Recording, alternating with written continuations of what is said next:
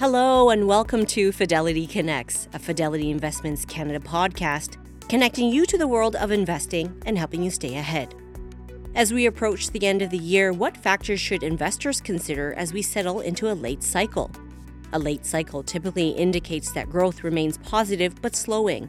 So what factors tend to outperform during this period? ETF strategist Etienne Yoncas-Pritchard speaks to Catherine Black, Director of Sales Enablement, about which factors tend to generate alpha in a late cycle. He suggests when making your decisions, you should consider what will pay off next year rather than the next few months. Etienne says he's attracted to high quality and low volatility. Specifically, the team tends to favor quality as low volatility stocks are generally reasonably expensive. Besides late cycle factors, Etienne also discusses the bond market, his overall thoughts on fixed income, and the advantages of Fidelity all-in-one portfolios. This podcast was recorded on October 28, 2022. The views and opinions expressed on this podcast are those of the participants and do not necessarily reflect those of Fidelity Investments Canada, ULC, or its affiliates. This podcast is for informational purposes only and should not be construed as investment, tax, or legal advice. It is not an offer to sell or buy or endorsement, recommendation, or sponsorship of any entity or security cited. Read a fund's prospectus before investing. Funds are not guaranteed. Their values change frequently, and past performance may not be repeated. Fees, expenses, and commissions are all associated with fund investments. Etienne, welcome and thank you for being here today. Thank you for having me. Excellent. So Etienne, to kick things off, as we expected, there was another rate hike on Wednesday. Any comments on that and how that impacts where we are in the business cycle? Yeah, absolutely. I think that was a little bit of a surprise, to be honest. Not the fact that we actually had a rate hike, but to the size of the hike itself, which was a 0.50 move in the overnight lending rate. But markets were actually anticipating, if you look either a survey of economists or if you look at like overnight index swaps, so looking at kind of what the market's pricing in, if you will, we were looking at anything between 0.75 to 1%. So the actual move of 0.5 by the Bank of Canada actually brought some relief to the bond market with the curve shifting, I think immediately after the announcement, about 25 basis points, almost across the whole tenor of the curve, and then kind of, slowing down a little bit throughout the day. But all in all, it was somewhat of a positive news, albeit that it's still obviously increasing lending rates for consumers and for businesses looking to finance themselves.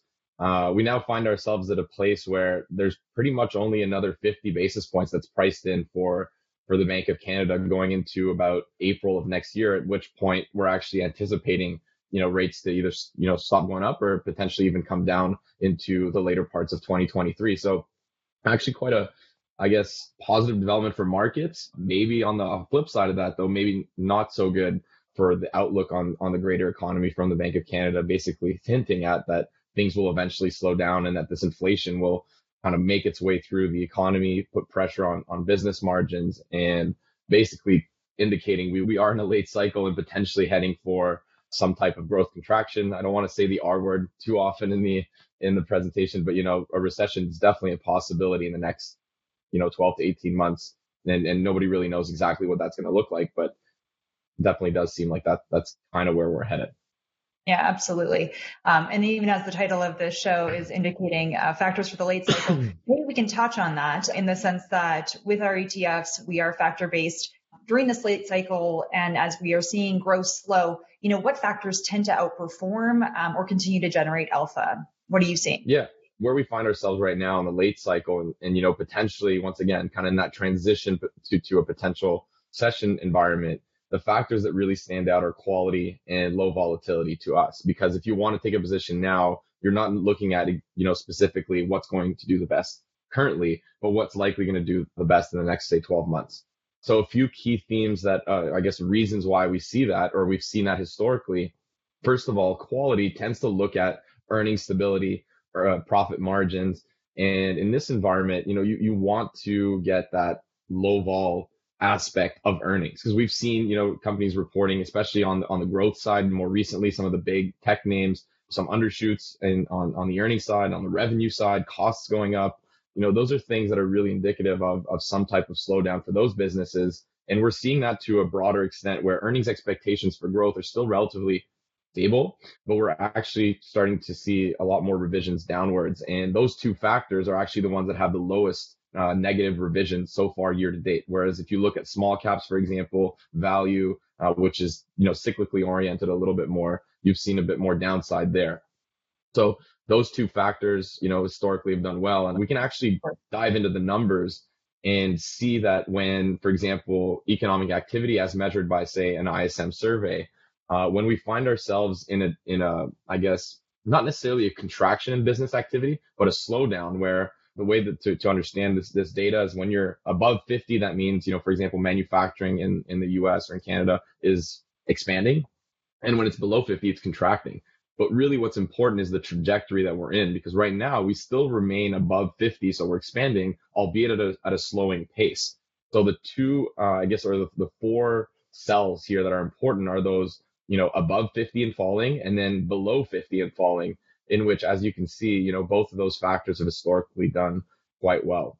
I guess last thing I'll add to that, why we actually favor quality a little bit more is the fact that low volatility stocks are actually fairly expensive. So to buy defense right now costs a lot. So and if you think of that factor, some of the sectors that are overweight, staples, telecoms, in the comm services, those are stocks that get selected. You also see things like utilities. You're paying a hefty premium relative to the broad market to own that. So not to say that it's not going to work, but you definitely are, buying it at a fairly high valuation compared to quality stocks, which are significantly lower than they were to start the year, given the fact they were already trading in a premium. Got it. So both great factors for this point of the business cycle, but quality obviously a bit more attractive from a pricing perspective. Yeah, awesome. So let's pivot a bit to fixed income. Yields are now ahead of forward inflation expectations. And I think advisors on the call would be curious to know your thoughts on bonds because they are looking a bit more attractive right now. So if you could touch on that. Yeah, absolutely. It's been a extremely difficult year for bond investors. And, speaking to advisors across the country, because a lot of my role entails that I'm meeting with advisors and kind of talking about portfolio structure, opportunities in ETF space. And what we found is that it's been extremely tough on the risk averse investors, right? So those that are heavily invested in fixed income and had never really, felt a double digit negative return, something that's been quite unique because whether you were in tips, whether you were in an aggregate bond type product, you're in short-term bonds, everything's been down this year. There hasn't really been a place to hide other than like the US dollar, pretty much. So if you look at the rear view mirror, it doesn't really feel like it's not a good feeling to be buying bonds because of what's happened. But bonds are significantly different than equities where, you have a bond, if the price has gone down by say 10, 15%, if you think that company or the government that's issued that bond is going to stay solvent until the end of the maturity, you will get that money back. So there is much more math that entails to it. So when you have a bad rear view mirror, it necessarily makes, looking forward better. I don't know if that's, a good way to put it, but, if you look at yields where we are currently, it is much more attractive. So at the end of the kind of like last recessionary period up until now, so basically looking at a 13, 14-year window, the yields that we can find for pretty much every sector in the bond space, you're going to run a decade high, if you will. So if you look at, for example, the US aggregate bond index is yielding around 4.75% as of the end of the quarter, as of end of September. And it's actually a little bit higher now already. That's the 100th percentile. So you haven't gotten paid this much to own bonds since 2009. If you look at, for example, high yield, it's at the 93rd percentile, albeit spreads remain kind of in that neutral range at around 5.5, 6. If you think about March 2020, they were closer to 10%, which was, a historically good buying opportunity on credit there. But right now, the thing is even if you do see some widening in credit spreads, you're getting compensated enough to offset a lot of the, capital losses, if you will. So the opportunity is getting better and better. And the reality is there hasn't been an opportunity to trigger losses in a very long time. So from a fiscal standpoint, to kind of reset, start fresh, and give investors, to find the solutions, if you will, that can position investors to recoup that money faster, I think is going to be crucial going into the year. Because one of the biggest risks, I think, as we go into the end of the year and statements start coming out, once again, this is just feedback we're receiving from advisors, is, GICs, for example, are going to be a big demand from investors. And if you go back looking at periods in which GICs outperform bonds in a given year, there hasn't been any the year after. Like GICs have never outperformed bonds 2 years in a row. So it's to kind of try to avoid that by saying, let's rebalance the bonds. Let's, either invest some cash that's maybe on the sidelines. But it really does seem like it's a great opportunity, albeit there's still, interest rate hikes to come. The reality is, as long as those expectations don't get worse, right? So like, for example, I think looking at inflation numbers is much more important than looking at where or when central banks are going to hike, because that's going to adjust the number of hikes that are being priced in. So right now in the US, for example, you got another 1.75% going from 3.25 on the Fed funds rate to 5%. Unless markets expect it to go further than that, your curve is pretty much going to stay to the structure that it is, where eventually it's going to come down as the short end kind of falls. So you have some type of steepening happening, which is generally a good place to be for bond investing. So I know, long-winded answer to say the bonds are attractive. Yeah. Yeah. So lots there. So just to unpack that a little bit, what I'm hearing, GICs, great short-term opportunity that we know investors are clamoring about, excited about, but perhaps in the 2 and further year out, not as attractive as a potential reset now, potentially looking at what the bond market has to offer just from a yield perspective. Like, that's crazy that in 13 years, we really haven't seen the same type of opportunity. So a lot of opportunity there. I think there's a lot of discussion that can be had. And I know you're always available to talk to advisors as well, as to how you can assist and how they can reposition their portfolio to capitalize on that. So that's excellent. We've talked a bit about, obviously, the fixed income space here. And a big question that our advisors get challenged with is, do you buy an index or do you hire an active manager at this point? So, there's two sides to every coin, but curious to get your thoughts on that. Yeah, so I don't think there's a right or wrong answer here. It really depends on what you're trying to achieve. And, when you're thinking about an environment where there's more and more opportunities, having a talented management team will allow you to they will take advantage of those opportunities quicker. Whereas an index is by nature dependent on what's being issued in the market and dependent on, past emissions and basically creating a replica, if you will, of the greater bond universe. You can't really buy all the bonds out there. Some just don't trade. You're trying to copy that index based on the duration risk, the credit risk, and kind of reformulating it. So you're not necessarily able to go out of benchmark and find great, tactical opportunities. And with bond prices where they are now, where, if you look at, any index, basically you're trading at around the low 90s, if not the mid 80s in terms of average bond price, thinking that the maturity average price would be 100, right? So you've got a good leeway of capital gains that are there. A good active manager is able to go out and try to take advantage of those opportunities, and they can do it in a more timely way where they can go in and out and trade those positions. That's like the number one thing, whereas that your manager will be working for you to get advantage of those opportunities. There's a few other points also. When you think about it, bonds are simply less liquid than equities. They're traded over the counter. There is more friction when trading them. So having an active manager, you can actually alleviate some of those issues by managing various portions of the book, right? Where you're, for example, liquidating cash instead of having to sell the entire portfolio when there is volatility and things like that. So it's a good way to manage liquidity, make sure that the portfolio is less risky. Those are some of the key points. The last one I'd say is that you can manage credit and interest rate risk instead of having, if you look at the Canadian bond market, it's about 75% government bonds with a duration of 7.5. Is that exactly what you want right now? I mean, you could argue that if you feel that the curve will shift down and you want more duration. But all in all, generally speaking, we can go out and get more yield than the broad benchmark because we're more nimble. Completely fair. And I think also, a silver lining to all of this is that it's taking the workload off of the advisor and it's really giving it to Fidelity or, another active manager of that sort and letting them take that research and do that work for them, which is always a benefit because time is of the essence these days for everyone. So we've talked a bit about equities. We've talked a bit about bonds. Now, what if someone doesn't want to take on building their own individual portfolio of ETFs? Do we have a one-ticket solution that's available to advisors that they can leverage to really simplify their practice? And as I just mentioned, maybe divert that work to someone else.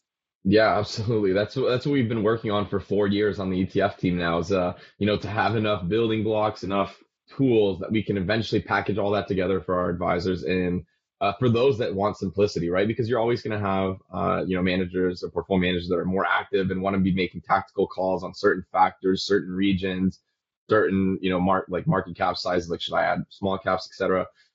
We've also found that there's a lot of advisors now that just want simplicity and want this core type holding where, for example, we were talking about quality and low vol. That's great for the late cycle and recession period. But when you go to the early cycle, you should be rotating that to like a factor like small caps or value. So the idea around that, once again, is just simplify. We have 4 options available. The idea is to combine, our equity factors on the equity side, pair that with some of our best fixed income solutions, add a little bit of a small crypto allocation, 1% to 3%, depending on the risk rating of the portfolios. As for the question on small caps, that is not currently an asset class that we have exposure to. Our factor ETFs generally are mid to large cap stocks. So that's something I think that, we can consider going forward, because this is kind of a flexible mandate in which if we feel that an asset class can add value in the long term, we can incorporate it in the future. Currently, it's not part of these solutions. But, just kind of give a bit more background on these products. Strategically managed, strategically diversified. That means we're rebalancing on a systematic schedule. We do have risk controls in place, obviously. So any deviation of 5% on, either equities or bonds to either side, we're going to rebalance.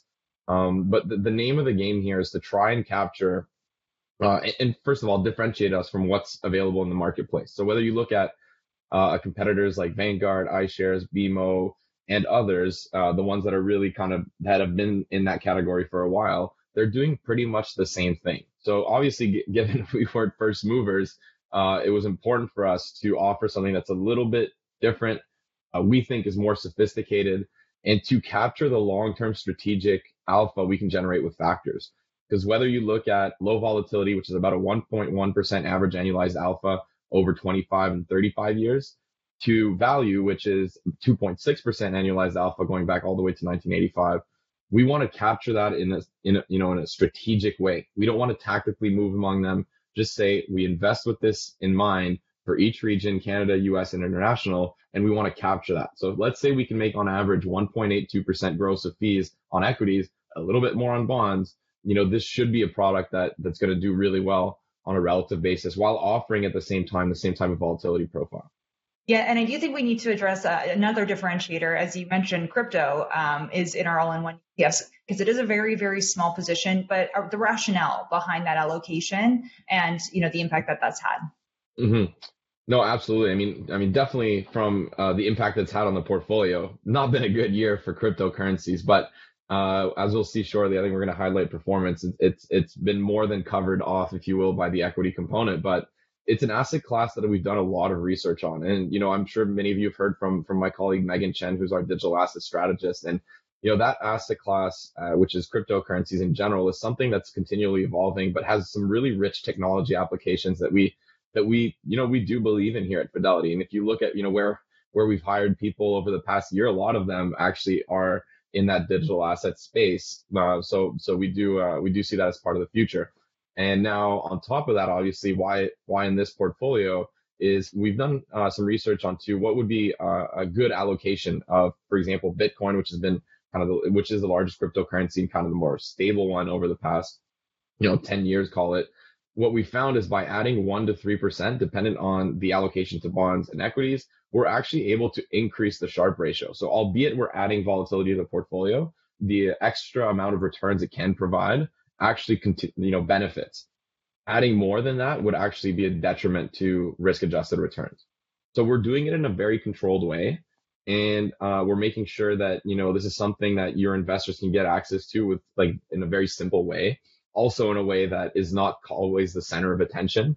That's also something that we've heard from a lot of advisors, because we did launch the Bitcoin ETF in order to incorporate it. And for a lot of advisors that have been requested to add Bitcoin, say, I want a little bit of Bitcoin in my portfolio, what ends up happening is it's always a topic of discussion, right? So if it's down 40, 50% like it is this year, it's, I want to get rid of all my crypto. I don't understand it, blah, blah, blah. It becomes, once again, focus. If it's up 30%, it's why don't we have more? Let's add more. And it's always that line, because regardless of the size, the percentage change that they see in their statements is always extremely high because of its volatility.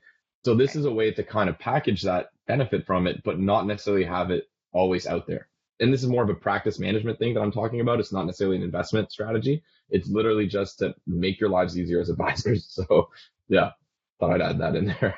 No, that's great. That's great. You'd already mentioned one of our largest competitors, or I guess actually just firms in the space. So Vanguard has obviously been around a very long time, specifically in the multi-asset ETF space. But the all-in-ones have had pretty good performance actually in comparison. That, it's just bringing it back to that active versus passive debate. I think it'd just be interesting for the advisors on the line to just understand the impact of the all-in-ones and really how the construction and how we built these have benefited our end investors through this volatility and through the current environment that we're in. So yeah, the idea here is not to, once again, it's not to literally point at a competitor. That's not the idea. It's to highlight that our approach, which is vastly different from the passive approach, right? So we have system, factor-based equities, active fixed income, very different. It's going to cost you about an extra 15, 20 basis points from a fee perspective. And we're not being tactical here. It's not because we made a good call. It's not because we went overweight value or we went underweight international or, whatever it may be. It's literally the same asset mix with different components. And we're much more concentrated. So we're trying to screen out some undesirable names on the equity side. Because even if you have 4 factors and you say, okay, momentum, value, low vol, quality, there are 4 different factors. So, okay, well, should that not pick stocks that if you put them all together, you get the index? No, you still get much more concentrated. So we're picking out of 1,000 stocks. And let's say for the US, we end up with maybe a total of 250, 300 holdings instead of 1,000. So we're screening out a lot of companies and making sure that you're getting exposure to the various styles that are very complementary also. So we're extremely happy with this so far. I mean, obviously it's only been a year and a half, but we're very excited by this product that we've created, which is kind of once again, unique in the space because of the resemblance of all the others. For sure. They're definitely unique. And like you said, more to come. I think we're all really excited to see what the evolution too of the all-in-ones looks like. When buying discounted bonds, are you anticipating the central bank will reduce interest rates, thus restoring prices well before maturity? So any comments on that? So that's a great point, right? So let's say you take, we've got a fund, our Global Core Plus bond ETF that's also available in a fund that's managed by Jeff Moore and Michael Plage. They maybe got about a 3% coupon. So there's about a 4% capital gain that's embedded in there when you look at it. But that's considering, one, you hold it, out to the maturities. So if you lock it in right now, and you can kind of make that calculation that if the curve does not move, more or less, you can expect in the next 5 years, you're going to make about a 35% cumulative return. Kind of the simple math behind it. Now, the timing of those returns, nobody really knows. You could see a little bit of a shift to the upside. Maybe you get a bit more volatility. Yield goes up a little bit. But when you look at it over a longer time frame, that's pretty much what you should be getting. And that being said, that's the curve flat or not moving. If the curve begins to shift as we get some type of a pivot from central banks, you will get that money faster. That 35% may come in 2 years instead of 5 years, but it can also come in 6 years, right? But if you look at it kind of in that benchmark way, it just makes you really excited about bonds. Like there's a good opportunity there to rebalance, right? And if you think about, I guess to give you a bit of perspective on Fidelity, and I'm on the ETF side obviously, but I do keep track of what our global asset allocation team's doing, and they're closer to a neutral mix in their mandates, whether it's the managed portfolios or the private investment pools, than they've been in a very long time, which historically have been overweight. Anyway, since I've been at Fidelity, they were overweight equities. So I think it's very telling of how we're trying to maybe rebalance and reposition towards a bit more fixed income. But yeah, that's a good question. It can be faster, but it could be a little bit longer, right? If we get another bad inflation reading. But all in all, the probabilities of a positive outcome in the next 12 to 18 months is very good. It's exciting, right? I'm with you. I don't think I've seen any point in time where we've been at such a neutral mix on a distribution of fixed income within, like you said, our GAA portfolios. So a great opportunity there. Thank you, Etienne, for joining us today. This was a great conversation. Really appreciate you being here. Thanks for listening to the Fidelity Connects podcast. If you haven't done so already, please subscribe to Fidelity Connects on your podcast platform of choice. And if you like what you're hearing, leave a review or a 5-star rating. Fidelity mutual funds and ETFs are available by working with a financial advisor or through an online brokerage account. Visit fidelity.ca/how-to-buy for more information. While visiting fidelity.ca, you can also find information on future live webcasts. And don't forget to follow Fidelity Canada on Twitter and LinkedIn. Thanks again. See you next time.